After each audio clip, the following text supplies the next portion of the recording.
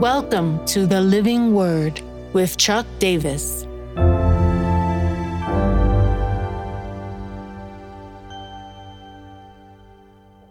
Philippians 2:8, humbled himself. Have this mind among yourselves, which is yours in Christ Jesus, who though he was in the form of God, did not count equality with God a thing to be grasped, but emptied himself by taking the form of a servant, being born in the likeness of men.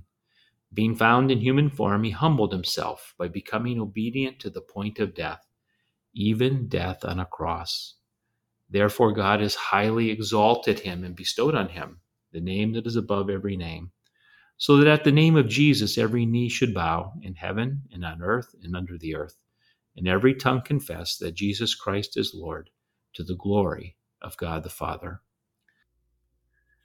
Being found in human form, he humbled himself. We could say that one of the significant marks of the life of Jesus was one of humility. Yes, there were moments when he was humiliated from outside of himself.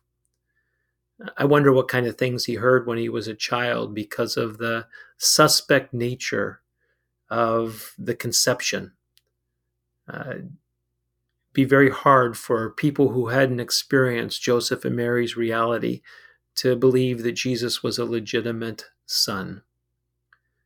He's also humiliated by leaders who attempt to put him down. But humiliation never sinks to the level of his soul.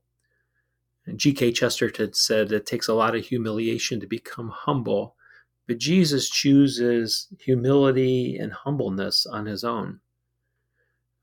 There is a self-humbling to this.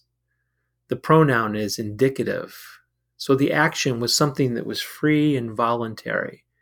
This wasn't Jesus' situations coming before him and so humiliated him that the only wise thing to do from that moment forward would be to be humble.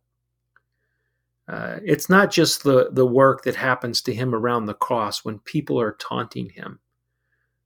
Such humiliation that would have been there, knowing who he was, knowing that he was falsely accused. But it's not the humiliation that drives him to humility and a humbleness. He humbled himself. Someone has said that if you try to be humble, you're not going to get there. Maybe Jesus is pointing to another way. Maybe we can choose humility. Maybe we can choose not to make ourselves the center. Maybe we can choose to deflect all glory and appreciation that would come our way to the Father. Not some kind of false humility, I'm no good for nothing type of thinking, but recognizing that in anything that we do that's good, it's very much the nature of God and the redemptive presence of Jesus by the power of the Holy Spirit that's working through us. Maybe we can choose not to be like contemporary people, always driving for the next success and achievement and being recognized. Maybe it's okay to have downward movement as Jesus. So what's your so what? What's your now what this day?